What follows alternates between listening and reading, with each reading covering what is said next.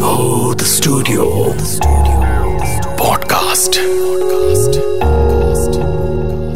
এটা আমার নিজের নয়, এই ঘটনাটা আমার সেভ দ্য রোডের ব্রাহ্মণবাড়িয়া জেলার এক ছোট ভাইয়ের কাছ থেকে শোনা। জামাল ভাই আমার সাথে শেয়ার করলেন অনেক আগের একটা ঘটনা। তখন জামাল ভাইয়ের জন্ম হয়েছিল, ওনার বয়স 1 বা 2 বছর। তখন জামাল ভাইরা ব্রাহ্মণবাড়িয়াতে থাকতেন। ব্রাহ্মণবাড়িয়ার সরাইলে তখন জামাল ভাইয়ের আব্বু আম্মু থাকতেন, আর পাশের বাসায় জামাল ভাইয়ের বাবার চাচি।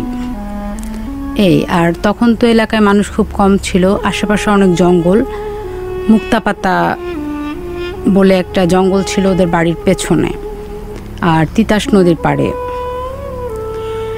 তো জামাল ভাইয়ের আব্বু আম্মু দাওয়াত খেতে গিয়েছিলেন, প্রায় ফিরে আসলেন 3-4 দিন পর।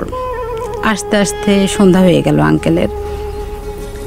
তো আসার পরে জামাল ভাইয়ের আব্বু আম্মু ঘর গোছগাছ করছেন, উঠানে কিছু ময়লা ওগুলো ঝাড়ু দিচ্ছিলেন জামাল ভাইয়ের আম্মু। তো হঠাৎ করে উনি দেখলেন যে তাদের পাশে যে বাসা চাচি, ওই চাচির বাসায় তালা দেওয়া।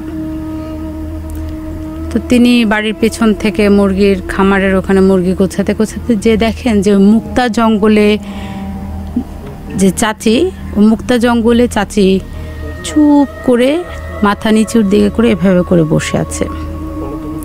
অনেক বড় ঘোমটা দেওয়া, এবং উনি চুপচাপ বসে বসে কাঁপছেন। তো জামাল ভাইয়ের আম্মু একটু চিন্তা করলেন কি হয়েছে, চাচির কোনো সমস্যা কিছু লাগবে কি না। হঠাৎই ঝড় শুরু হলো।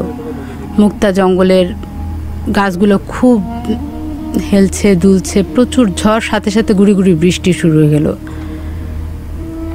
জামাল ভাইয়ের আম্মু ওখানেই দাঁড়ানো বাড়ির পেছনে। তো জামাল ভাইয়ের আব্বু বাড়ির পেছনে দরজা দিয়ে দেখতে পেলেন যে জামাল ভাইয়ের আম্মু কোনায় দাঁড়ানো, আর মুক্তা জঙ্গলে চাচি। তো জামাল ভাইয়ের আব্বু চিন্তা পড়ে গেল কি ব্যাপার, চাচি আম্মা ওখানে এভাবে বসে আছে, ঘরে তালা দেওয়া। আর জামাল ভাইয়ের আম্মু তখন চাচি চাচি গো কিছু লাগবো, চাচি কিছু লাগবো বলতে বলতে উনি এগুচ্ছেন। তখন জামাল ভাইয়ের আব্বু খেয়াল করলেন যে জামাল ভাইয়ের আম্মু যতই সামনের দিকে যায়, ওই চাচি কিন্তু মনে হচ্ছে ততই পিছনের দিকে যাচ্ছেন। তো বসা কিন্তু একই ধরনের বসা, মাথায় লম্বা ঘুমটা, ওনার মুখ দেখা যাচ্ছে না। মনে হচ্ছে যে উনি ধীরে ধীরে পিছুচ্ছেন, মুক্তা জঙ্গলের ভেতরে উনি চলে যাচ্ছেন।